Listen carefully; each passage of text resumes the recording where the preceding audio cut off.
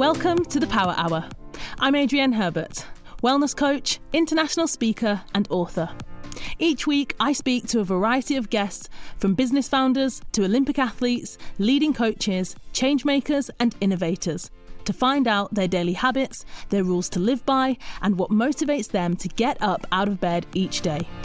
Personally, I am on a mission to encourage, motivate and inspire, so I hope that the Power Hour will help you to achieve your personal and professional goals.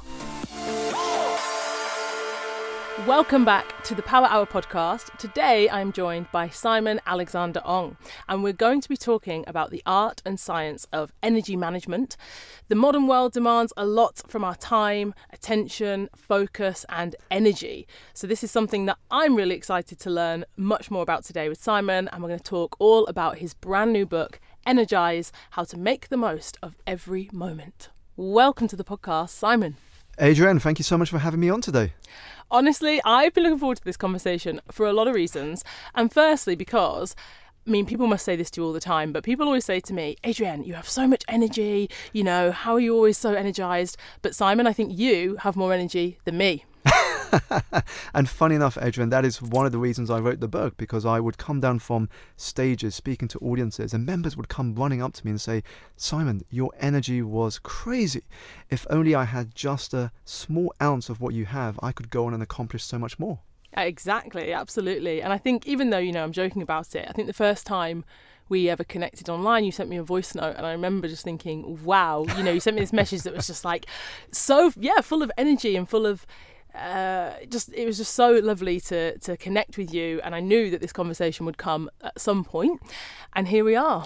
So let's start off, I guess, a little bit before we dive into the book and everything, just to give a bit of context, I suppose, to the listeners about who you are, what you do, and actually most importantly why you do it. Sure. So I was born here in the UK to Malaysian parents, and I grew up with this mistaken belief that success was defined by my job title. So it was go to university, graduate, become a banker, a doctor, a lawyer or an accountant, these very traditional paths. And so my ambitions were limited to these four avenues. I went to the London School of Economics, and then after I graduated in 2007, I entered the world of finance. Now, for any of you that recall, that was probably the worst time to start in that industry. This was a year before the global financial crisis of 2008. And just to make things a little more interesting, the company I signed on to was Lehman Brothers, which collapsed into bankruptcy 14 months after I joined. And while it was a very scary moment of my life, all of this uncertainty and chaos going around me, when I look back, it was a beautiful blessing in disguise, because it kick-started the longest journey that we humans make, the inches from our heads to our hearts. Never an easy journey, but the most important and fulfilling that we will ever make. And so that led me to asking some important questions about myself. What did success mean to me? What sort of impact did I want to have in the world? And what did fulfillment look like? And that led me to what I now get to do today, which is to coach those in leadership positions, speak at some incredible companies and stages around the world. And more recently, apart from becoming a father for the first time, was landing a book deal with Penguin to share my thoughts and insights with the world. Yeah, and before we go into all of it, I really want to touch back on a moment you said there about feeling that moment of chaos and crisis, because and that kind of leading you to that place of self-reflection, to thinking about asking important questions, because I think that's what's happened for so many people, given the last 2 years, the pandemic, having to really change and adapt and reflect on people's lifestyles. Am I living the life that I want to be living? Does the work that I do matter? Is it meaningful? If I carry on living my life this way, how will I feel in 1 year or 2 years or 5 years? And I think some of the questions that people maybe normally would have kicked down the road, or maybe they wouldn't have been so aware of until maybe they were, looking at retirement, or then they might have started asking these questions. I think what the pandemic did for so many people was accelerate that hyper awareness of the fragility of life, the importance of relationships or work or career, or as you said, success, and how we define those things. So I think it's a really interesting time, because the conversations that I'm having as well are just, everyone seems to want to really go a level deeper and make conscious choices. So I think, probably a lot of people can relate to that feeling of, am I doing what I want to do? Like, is this important? Does this matter? You know? Definitely. And it's interesting what you said there, Adrian, because I think for so many of us, the COVID pandemic gave us the opportunity to step away from that hamster wheel, because so many of us are just busy but not really going anywhere.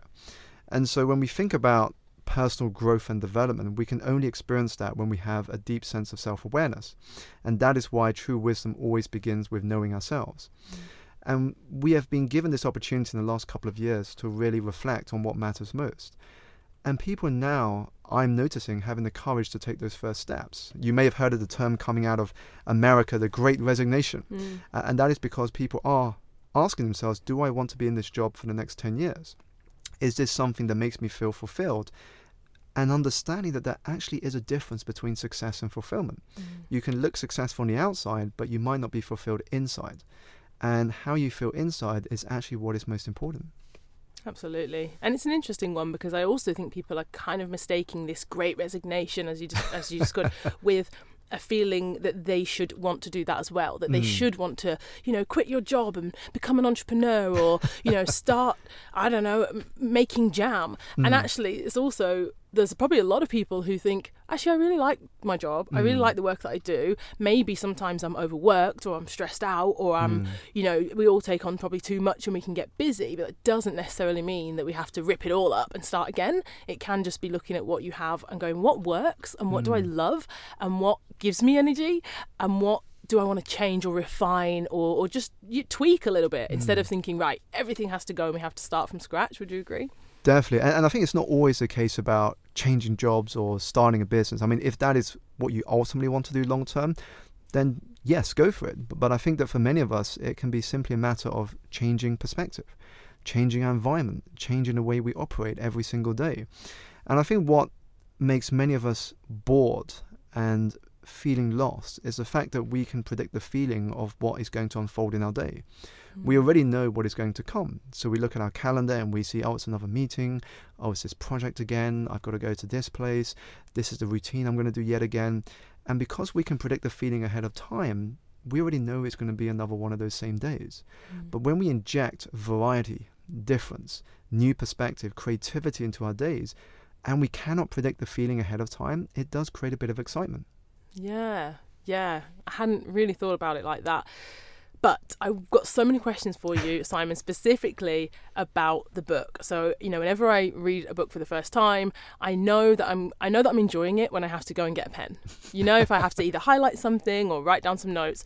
So where I want to start is, I guess, energy. Let's talk about that, because I think there's two parts, as you mentioned, the art and the science. I think there's a lot of people that just talk about energy in this way that seems a little bit kind of vague and a bit, good energy, bad energy, vibes. And there's people that I think are either really, really drawn to that and they love that language. People that will ask me, what's your star sign? Or people that, do you know what I mean? They'll kind of say, oh, you've got this good energy, or I'm getting good vibes from this, or vice versa. They'll say, no, there's bad energy here. And there's that kind of, I don't want to say woo-woo, but you know what I mean. Yeah. And then there's the other side, I think, which is far more science. And, I think where I probably lean more is into, okay, I know that there's neurochemistry happening in the brain. I know that we all have things that will impact that, i.e. sleep deprivation, caffeine, different things, environment, conversation, all these things. And that there is a science there. There is neuroplasticity. There's all these things that are happening in the brain and the body, and that they are connected. So I guess I'd love to ask you, you're the expert, on how, when you talk to people about energy, what is it that you're talking about? Sure. Well, first of all, it's to understand we all know it intellectually. We may not be aware of the fact that we know it, but we do. You mentioned the word vibes.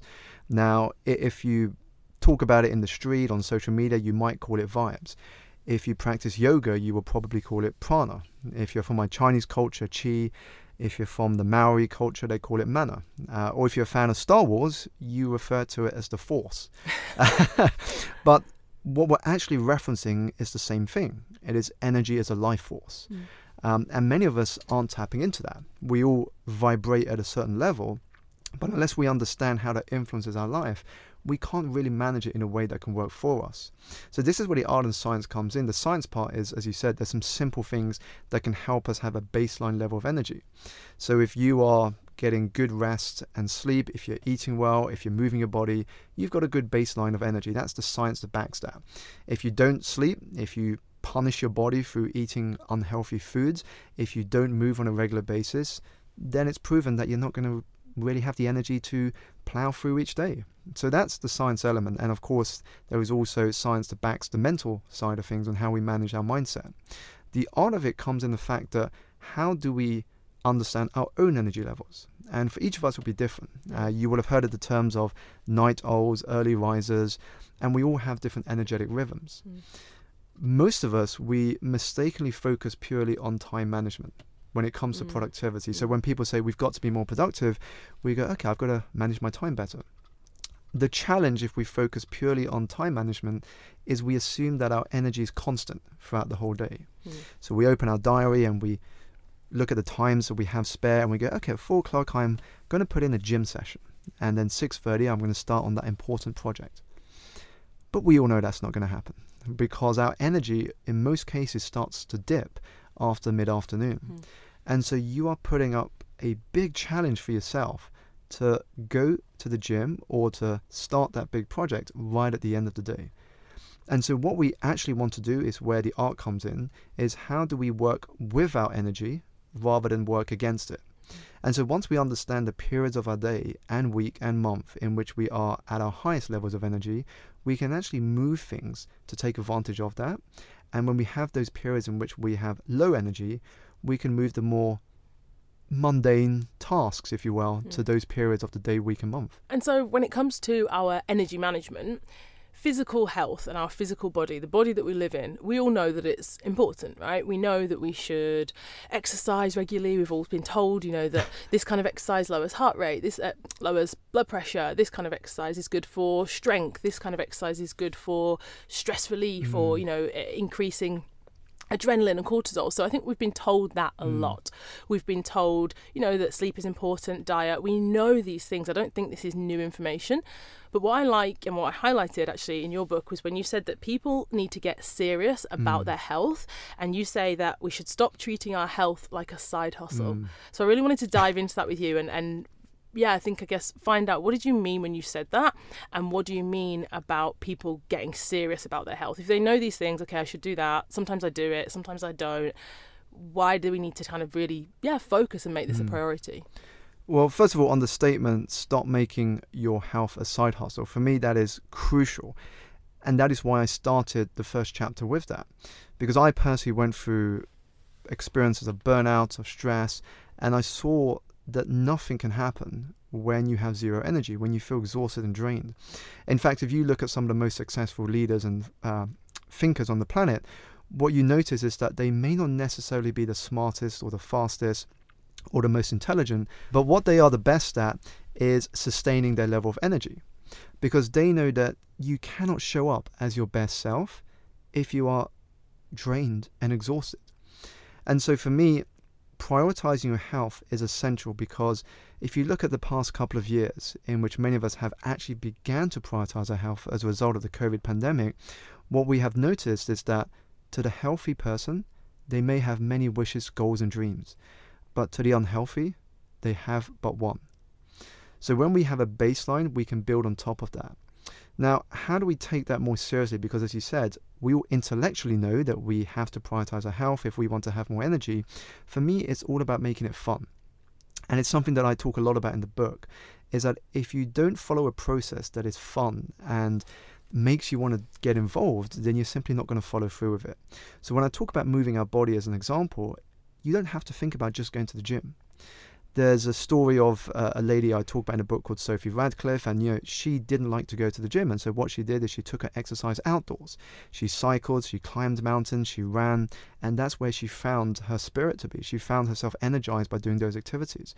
So think about how can you make the process of exercise more fun for you that leverages some of your interests and strengths. I'm going to challenge you now, because I think it's probably quite an unpopular opinion when it comes to exercise and movement, but what about when it's not fun? What about when the reality is for a lot of people, it's not fun. And they'll say that to me, Adrienne, you like running, good for you. You like walking, you like being outside and taking your son for a bike ride, or, going to the gym maybe. I'm not really a gym person myself either. But for some people, they just don't enjoy it. It's not fun, and they're never be fun. And my personal viewpoint, which is why I say it's sometimes an unpopular opinion, is because I think it is so important. It is so crucial. I think it underpins everything, that even if it's not fun, maybe you just have to do it. Maybe you just have to think, actually, if it's important to you, make time, make space, have discipline. And I'm not saying, every single day you'd have to train for a marathon, but move your body, stretch, walk, do something that makes you sweat, that gets your heart rate up. And you know what? Even if it's not fun, if it's important, paying my taxes isn't fun, but I have to do it. I know it's important. I think it's non-negotiable. There's no other option. So I don't know. Maybe some people, they think that's a little bit harsh or not realistic. What do you think? Do you think it should be non-negotiable and you just have to get on with it even if it's not fun? Absolutely. For me, it is one of my non-negotiables, Adrienne. I often get asked, what are the habits that for you are non-negotiable? For me, it is exercise. I begin every day by moving my body. Even if it's not a day I'm particularly feeling energized, I'll just go for a swim or walk around the block. And one thing I would challenge people about if they said, I don't enjoy exercise, is how have you felt when you last did exercise? Because you may not always want to do it at the beginning or before you embark on the trip to the gym or to go outside for a run. But I promise you that once you've done it, you always feel better for it. You never regret the fact you did some exercise. So maybe the question you should be asking yourself is, how do I want to feel today? And use that as a catalyst for moving your body. Yes, because what's the alternative? Well, seriously, as you described, maybe you don't enjoy it, but what's the alternative? Are you enjoying feeling maybe lethargic, tired, having maybe back pain? Because a lot of people, if we're sitting a lot, our sedentary lifestyle at laptops, and people have pain actually. And I think that is it's a blocker. We're going to come on to talk about blockers, but that's also, people say it's an excuse. I think no, it's not an excuse, it's a blocker. If you have pain, it's harder to exercise. So it's a vicious cycle. And I really want to challenge people to think, yes, if you don't enjoy exercise, if you don't want to do it, I don't want to sound like a Sergeant Major, but it's like the alternative. Really sit with the alternative and say, what is the alternative if I continue to live this way for another 6 months, for another year, for another 5 years? Especially if you're young, you think you're never going to get old. But actually, what's the alternative for our physical bodies, and how does that impact our social lives, our parenting, our mindset, our energy? And I think that's very important to raise people's awareness about, Adrienne, because there's an exercise I share in a book about beliefs, but I think we can apply the same exercise to moving our body. And it's to understand, what is not moving my body costing me? What would it cost me if I continue not to look after my body? And so when we can feel that pain in the present, it acts as a motivator for us to take action on it. For me, one of my greatest motivators is the fact that I want to live a long life. Now that I've become a parent, I want to be around for when my child grows up. And so for me, that's a natural motivator to get me up every morning and to look after my body. Yes. And your motivation can be whatever you choose it to be. Sometimes that's the other thing. People think it has to be this virtuous thing that if you told other people, maybe it can be as anything you want. Even I think the narrative now that we're not allowed to want to exercise for aesthetics or to look a certain way or to tell people, some people might say, I know a guy who always says he wants to look good naked, and people roll their eyes and think, oh, how shallow you. But he says it because he's like, I want to be healthy, I want to be fit, but he's young, and he says it because he means it. He's like, I want to feel desirability, I want to feel sexy, I want to feel strong. And I think you're not allowed to admit that. You have to say it's because, I don't know, you don't want to get diabetes. Of course you don't. But I also think whatever your reason is, whatever your motivation is, whatever your why is, that is fine. And, like you say, kind of challenging the alternative and thinking about it in that way, I think is really, really cool. But I want to move on to talk about energy blockers. And so this isn't just to do with our physical bodies. This can be to do with, productivity, focus, distraction, relationships, actually, the people that we talk to, things that are influencing us. So let's talk to us a little bit about energy blockers, what they are, and then how can we overcome them, remove them, and I guess whose responsibility is it to make that change? Sure. Well, I mean, in terms of last question, it's easier. I think ultimately the responsibility is ourselves. And I'm a big believer that life only truly begins once we take full responsibility for where we are and where we want to be. Now, when it comes to energy blockers, there are different ways that we can view them. One is in terms of the mind. So those are the words that we are using to talk to ourselves. And that can block many of us from taking any action. So if you say to yourself, I can't do something, it will be years before you even try. Maybe never in most people's cases. But if you say, I can do it, or how do I do it, or I believe I can do it, what happens is that you open the pathway to finding the opportunity, the connection, or the next step lands in front of you. But you have to be ready for that. Blockers also occur in terms of our environment. Who we spend time with is a big factor of that, and that is why often when I'm asked what is the fastest way to make meaningful progress in our life, our career or business, it is to design an environment around us that makes it impossible not to succeed. Now, it's not just the people we spend time with, that is the obvious one that comes to our mind, but it's also, what are you watching? What are you listening to? Who do you follow on social media? Your physical environment. All of these things are powerful. James Clear in his book Atomic Habits wrote that your environment is the invisible force that shapes your mind, how you see yourself, and what is possible. And so the way I like to talk about energy blockers is through this analogy. And it's thinking of your mind as this boat in an ocean. And dry land ahead is the vision and the goals that you're working towards. Now, when the sea is calm, you can make progress towards where you want to be. But imagine that ocean around you is full of negativity. It's full of doubt. It's full of criticism. Now, if you're mindful of that, you can place boundaries around your boat so you don't allow that water to seep in, and you can keep making progress forward. But the moment that you allow that water to invade your space, what happens is your boat starts to sink. Your boat can't make progress because it's getting heavier and heavier and heavier. And so that's why it is so important to know what things to block out so you can keep space and give oxygen to what matters most. I love that. I love anything that's visual. I love anything that's as visual as that, because, we can talk about all these things and sometimes it's just you hear something like that is so simple and so true, actually. And I think, when it comes to navigating blockers, it's not about eliminating them and thinking there'll always be things, right? There'll always be a last minute change of plan, or I don't know, I talk a lot obviously about running and about training, but the weather might not be how you want it to be, or you might have an injury, and there's all these things that are there that could derail you. But I think you've always got to be open to saying, okay, how can I adapt? How can I change? How can I continue on? And I think the reason I embedded that question around whose responsibility is it is because at the moment, again, it's been a really challenging time for all of us. For a lot of people, the work that I'm doing at the moment, I'm speaking to a lot of companies that have a lot of employees, and I listen to them. I do the Q&A. I listen to their, what are they struggling with when it comes to their energy, their well-being, their productivity, their motivation. And a lot of people at the moment, I think, feel quite helpless. They feel like there's so many things that are impacting their lives in a negative way, and they feel like they can't change.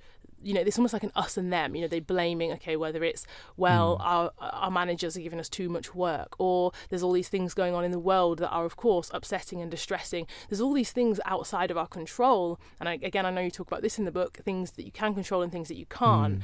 But I think this idea of who's responsible ultimately for your environment, for your energy, as you said, what are you looking at? What are you listening to? What are you eating? How much are you sleeping? It might seem like the small things. They are the fundamental things shaping your day, your week, and your life.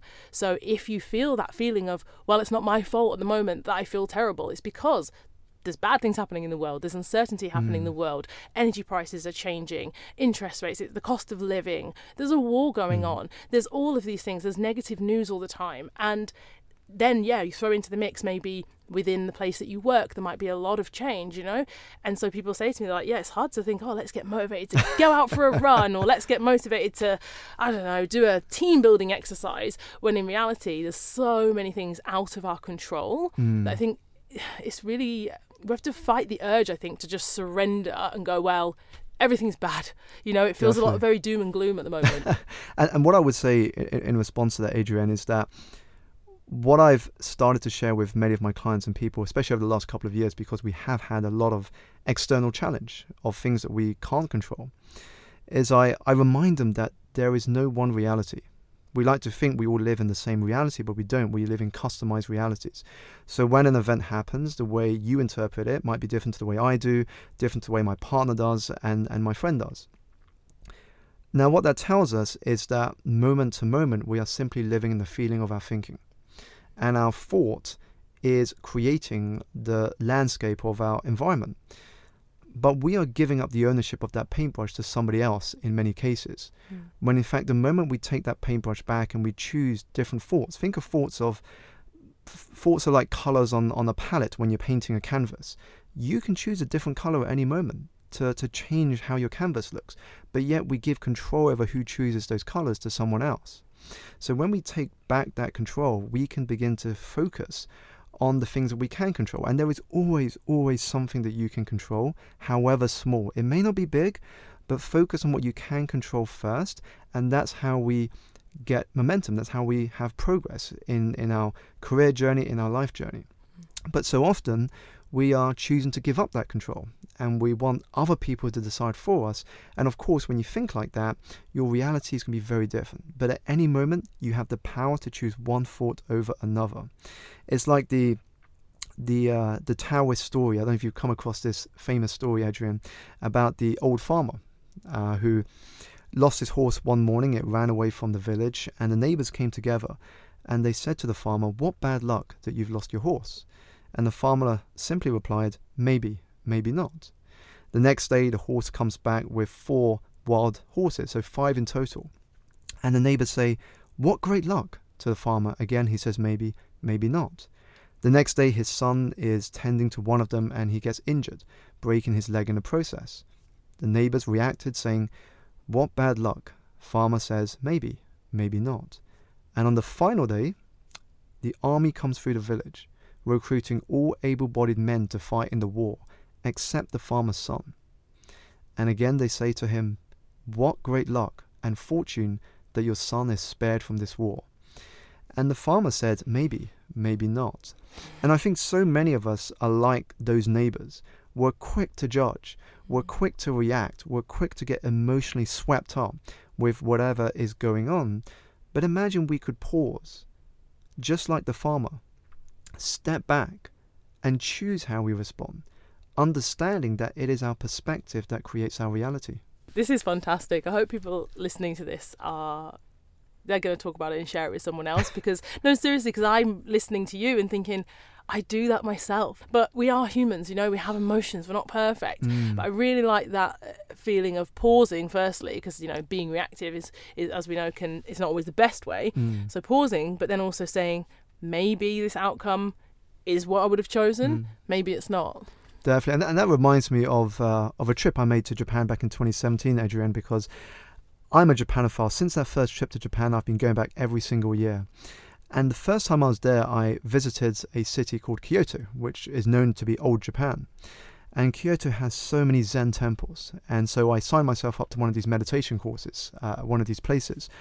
And I remember when we were waiting for the instructor to begin the class, there were these series of inscriptions around the room that this was taking place. And one of them said something so simple, yet very profound, that speaks to what we've just been sharing. And that is this statement: be attached to no outcome and open to everything. And if I just split that into two for a second, be attached to no outcome is what allows us to live in the present. Because so many of us are attaching our well-being to an outcome. When I get that promotion, when I am happy, when this happens, when that happens, then I will feel this. But then what does that mean you are in the meantime? Anxious, living for the future, living as if you're never going to die, and dying having never really lived. Being attached to an outcome gives us freedom to live in the present. And then being open to everything means that we embrace that eternal student mindset. It means that when something doesn't happen the way we want it, instead of getting caught up in it, we just simply ask ourselves, what else could that mean? What is the lesson here? And it opens the idea of a word that I came across in the research of my book, which is pronoia. And pronoia has the opposite definition of the word that we all know, paranoia. So paranoia is this feeling that the world is against me. I'm a victim of what is going on, and why can't I achieve success? Because everybody's out there to hurt me or to make sure I don't succeed. Pronoia is the fact that the universe is conspiring in your favor, that life is working for you and not against you. And so when we begin embracing pronoia, what happens is that even if something doesn't go your way, you're looking for how it is going your way. When something unexpected happens, or you didn't get that promotion, or you didn't get that job, when you work from a place of pronoia, you're looking for the opportunity in every setback, every challenge, and every failure. Simon, I am nodding my head and smiling because that word, even though I didn't know that was the word for it, pronoia, I think I have been living my entire life with pronoia. And I'll tell you why. Of course, we all have big ambitions. We all, well, maybe I say that, I think in the work that we do, we work with a lot of people who have big ambitions, who want to live an extraordinary life, and who think, if I work hard, I can do it. You know, nothing in my life has ever been handed. Nothing. You know, I think regular listeners of the show, if they've ever listened to me being interviewed on somebody else's show, often that's what people say. They're really surprised. They say, wow, I didn't realise actually, you know, I did come from very, very humble background and, you know, had, I'd say, a difficult actually upbringing. And I really just believed pronoia. I believed that if I roll up my sleeves, if I work hard, it's going to turn out great. I'm going to be able to do that. Even the ambitious things that I said as a young woman, as a teenager, people probably rolled their eyes and thought, God, you know, you think you can do that. And I always thought, yeah. And I don't know whether it was an ignorance or bliss, ignorance is bliss, believing that, yeah, okay, I can do it. I want to do it and I'm going to do it and it's going to work out some way, somehow. I'm going to figure it out. And actually in the most recent months since the pandemic feels as though, you know, hopefully it's coming to an end. Things are opening up again. We're able to travel. We're able to see friends. I've been traveling a lot, you know, the last few months. I'm very fortunate that I've been able to go and work in different places, visit friends, do all sorts of things. And I keep telling people, this whole thing of living in the moment, as much as I have big ambition for the future, as much as I want to encourage people to goal set and to think ahead, I'm really encouraging people more than ever before to live your life while you're alive. Live while you're alive. I keep saying it to people, and I don't mean this way of YOLO, you know, do it today. But as you described, people are often waiting. We're waiting to get when we have more money, when we get the promotion, when we meet the guy or the girl, when the kids are older, when I have more confidence. There's always when. But actually today, right now, this idea that actually live while you're alive, do that thing. Yes, it might be scary. Yes, it might be exciting. You might not know all the steps or the outcome. But I'm really, you know, every year when it's my birthday or friends' birthdays, I always ask my friends questions on their birthday. So annoying. And I'll send them either a voice note, or if I see them, I'll ask them, okay, what's something that you're leaving behind from last year? And what's something that you're embracing for this year? And so when it was my birthday, I was thinking about that, and I'm living in alignment with this. I keep saying, I think I probably saw this somewhere, I'm ready to see just how good it can get. That's the energy I'm moving with this year. This year's energy is I am ready to see just how good it can get. And what I mean by that is my health, my relationships, my life, my career, my work. And that doesn't mean everything has to be more. Actually, I've just had a week, you know, away, and actually I wasn't working, and I'm really trying to, I think, bring more non-work into my life, if I'm honest, because, you know, if I could, I'm sure you could, just be working all the time. So I think, yeah, it's a really exciting time. It's a challenging time, as we've discussed, for a lot of people, but I want people to embrace this mindset, if they can, of saying, you know what, it's also an exciting time, a time of change, and a time to embrace some good energy. and just to your point just now, Adrian, about not waiting and living in the now, I want to share a short story that will hopefully motivate you and inspire you to take action today. Because when I was 17 years old, and it's a story that I share in chapter 2 of the book, when I was 17 years old, I remember being called into the headmaster's office. And when you're at that age and you get called into the headmaster's office, chances are it's because you are going to get told off for bad behavior or suspended from school. So I remember going to his office. I sat down, and as he started speaking to me, I saw in the corner of my eye my dad in the reception. And just by the way he looked, I knew this wasn't about bad behavior. And he said to me, Simon, I want you to take the rest of the week off school. Your dad and brother are waiting outside and ready to take you to the hospital, because unfortunately your mum has slipped into a coma following a unfortunate accident. And so we go to the hospital. We spend the rest of the day in there by her bedside. But unfortunately, a few days later, she didn't make it. And so just before her 50th birthday, we were arranging her funeral. And I think an experience like that teaches you so many life lessons. But the one that I think stuck out to me the most were these two words: don't wait. Don't wait. If you embrace those two words, don't wait, it can become your greatest antidote to regret and the very thing that sets you on the path to your own fulfillment. Wow. Thank you for sharing that. I think it's incredibly powerful, those two words, simple words, don't wait. And as I said, I don't want it to sound cliche of live in the moment, because it is easy. You know, we all go onto social media and we see these, you know, quotes and these philosophies and these things that become we've become a little bit desensitized, like we've diluted them. But really, I think, when you sit with something as simple as that and as powerful as that, and as you said about regret, you know, that word regret, I think so many people do have regrets because they do wait and they think they're going to get the opportunity to do it one day, and it might not be the case, you know, for some people. You know, tomorrow isn't promised. So, wow, thank you for sharing that. It's very, very, very powerful stuff. Thank you. Wow.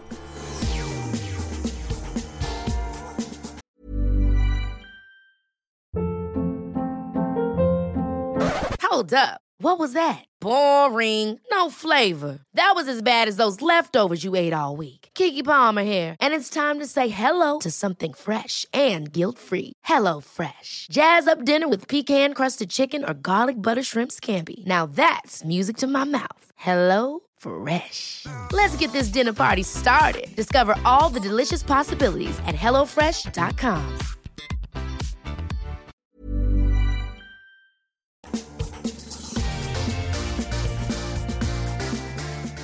All right, let's talk about the Power Hour, because of course I've been dying to get to this bit, especially when you were talking about energy management. You know, I'm an early riser. I hope, you know, anyone listening to this show by now, they know I get up early for lots of different reasons. But I think I would like to hear from you. For listeners that are thinking, okay, we know what the Power Hour is. We know that if we get up and take the first hour of the day to dedicate that to doing something for ourselves, whether that's reading, meditation, exercise, whatever you want, pick something, do it for an hour. I'm encouraging people to do that. But the thing that comes before that is sleep, is bedtime. And in the book, you talk about a 3-2-1 in the evening. So could you talk to the listeners a little bit about that and then tell us about your Power Hour? Sure. So I share a number of methods in the book for sleeping. 3-2-1 is one of them. And it's a great tactic to help you ease into sleep. And I think the latter is the most important point. We want to ease into sleep rather than just jump straight from work or whatever you're doing and to sleep, because what happens is it takes you longer to get into sleep if you haven't got a routine in place. So in the book, I talk about that strategy, as well as another one which was really helpful for me, which is the feeling of checking into a hotel room every single night. I loved this. And I like that because every time I was catching up with friends and I said to them, when was the last time that you had a proper rest? And many people would say to me, oh, it was when I went to Bali and we stayed at this beautiful resort. It was a stunning room and we just were so relaxed during that time. And I said to them, what made you feel relaxed? Now, apart from the environment, it was, the bedroom was amazing. Let me show you some photos. The hotel industry and the industry that provides accommodation for you to rest when you travel, they have been designed to make rest a priority. They want you to rest and enjoy your time when you're on holiday. Now, we can also do the same when it comes to our own home. When you think about the number of hours we spend in our lifetime sleeping, it is worth the investment. And here's the thing, when you make your room a beautiful place to finish the day, you are more likely want to spend time in there. Rather than this is just functional, this is just for me to sleep, it becomes a sanctuary for you to unwind in the evening. So for me, sleep is absolutely essential. Put it this way. When you are hopping into an Uber, would you be safer knowing your driver has had a full night's rest, or if they only had 2 hours of sleep? I know which one I would feel safer in. Yeah, and the environment thing is so important. I'm big on this, and I recently did an episode with Chris Lovett talking about minimalism and less is more. And I think why I bring this up is because often when you talk about, okay, I've said this before, create a space and a sanctuary that you want to retreat into, make your bedroom a beautiful place where I have plants in my bedroom, I have lots of books in my bedroom, and I purposefully don't have a lot of other things. For example, there's no wardrobe, there's no clothes in my bedroom, and there's no tech, so no phones, no wires, no phone chargers, no TV. And so often people think when you say create something that's beautiful, they might think, well, I've got to add things in, and they might think, oh, well, that's, I don't have a lot of space, or I don't have a lot of money, or I can't go and buy this fancy diffuser and this candle and these things. But you know what I mean? We want to add wellness, we want to buy things and add things in, but actually what if it's just about taking things out, decluttering the room so it feels spacious and calm, like not having even things that just remind you of maybe some work you've got to do. Or when I say about the wardrobe thing, it's because, maybe it's just a confession of being a little bit lazy, but I think wherever the wardrobe is, there tends to be clothes, there and here, and maybe you might try something on or hang something over there, and there just ends to be clutter and mess. So yeah, I'm very big on actually, instead of adding things and thinking try and buy more stuff, or Chris's episode he talked in depth about this, was can we just eliminate things and live with a bit less to experience more? And I love what you're saying there, because I think we can broaden that out to our own life as well, beyond just the bedroom. Because we tend to think when it comes to personal development and goal setting that we always have to add more. We have to add more into our routine. But actually the reality is, if we want to make progress faster, it is less about adding more and more about doing less of the behaviors, the habits, and the things that are stopping us making progress. Because when we do less of that, we just give ourselves more space to focus on what really matters, rather than getting caught up in all these new shiny tips, tricks and strategies, which may not always work because we haven't even focused on creating room for that. Yeah. And let's hear it. Let's hear about your power hour. So, Simon, what time do you wake up in the morning, and what do you typically do for the first hour of each day? So at the moment, I am typically up around 6 to 6:30. For the first hour before I became a parent, my first hour was all about exercise, meditation and journaling. Now it is about exercise and time with my child, because I do the journaling, reading and meditation once she is at nursery. So for me, I want to start with the exercise still, and then spend time with my daughter before she goes to nursery. Yeah, that's really beautiful. Yeah, because it's also such a nice time. We talk about energy management.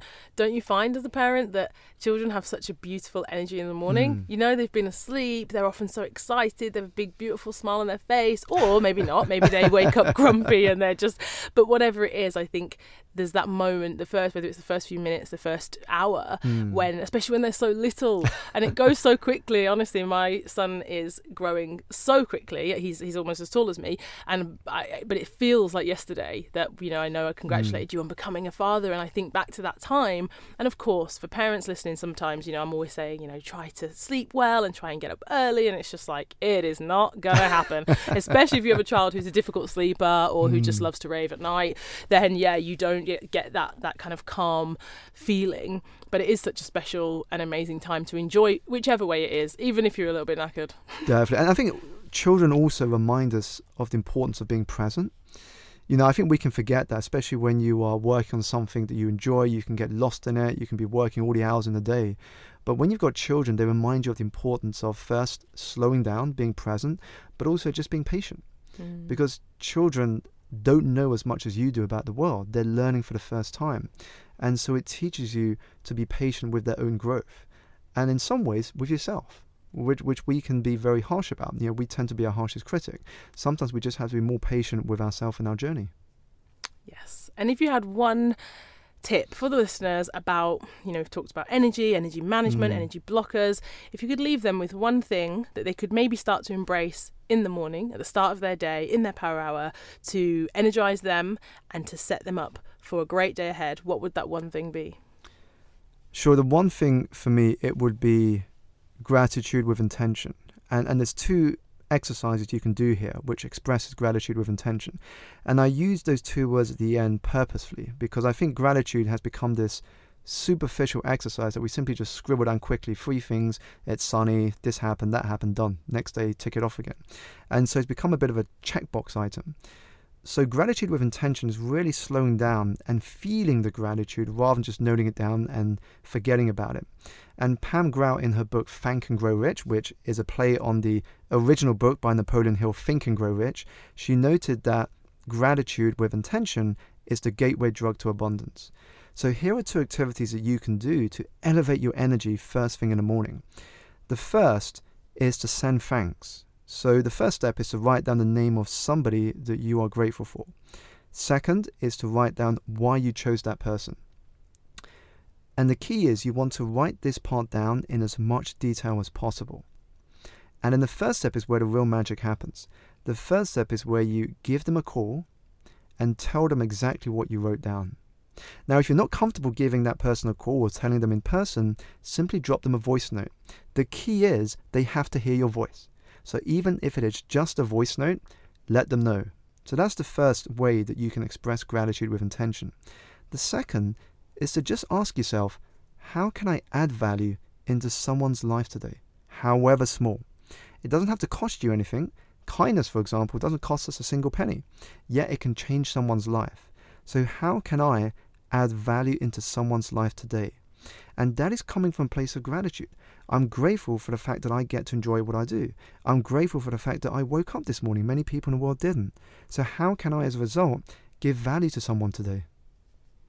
Well, I'm grateful for you, Simon. I really am. I say that genuinely. I was looking forward to this conversation, and this is why.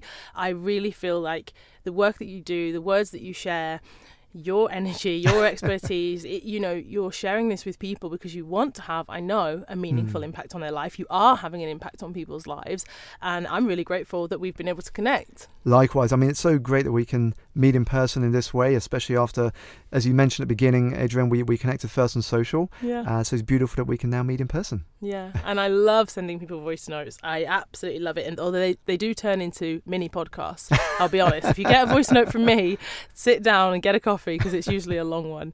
But thank you so much for joining us. My and pleasure. As always, thank you so much for tuning in, for listening. If you've enjoyed this episode and you want to share it with somebody else, please do. That is how we grow the Power Hour community. It's how we spread good energy and motivation and encouragement to others as well.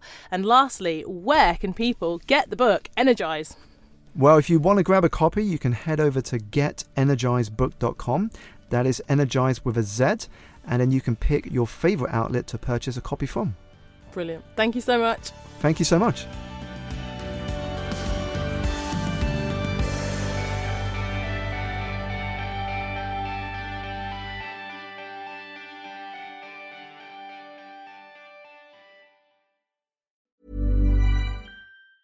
Hey, it's Danny Pellegrino from Everything Iconic. Ready to upgrade your style game without blowing your budget? Check out Quince. They've got all the good stuff, shirts and polos, activewear, and fine leather goods, all at 50 to 80% less than other high-end brands. And the best part? They're all about safe, ethical, and responsible manufacturing.